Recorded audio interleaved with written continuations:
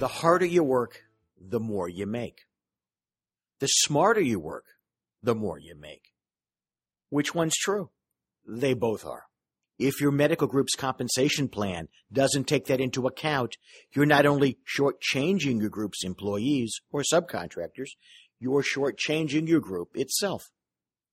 When I mention work smarter, I'm addressing the work of your group's physicians to develop new business opportunities and new processes.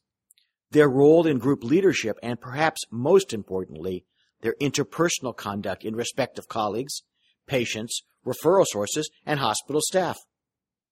If all your reward is churning out units, then don't be surprised when anything that gets in the way of so-called productivity gets short shrift, or worse.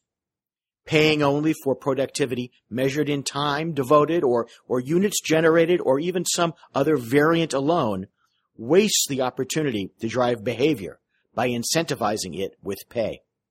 Sure, your compensation system has to pay for production, but not all work is measured in hard units.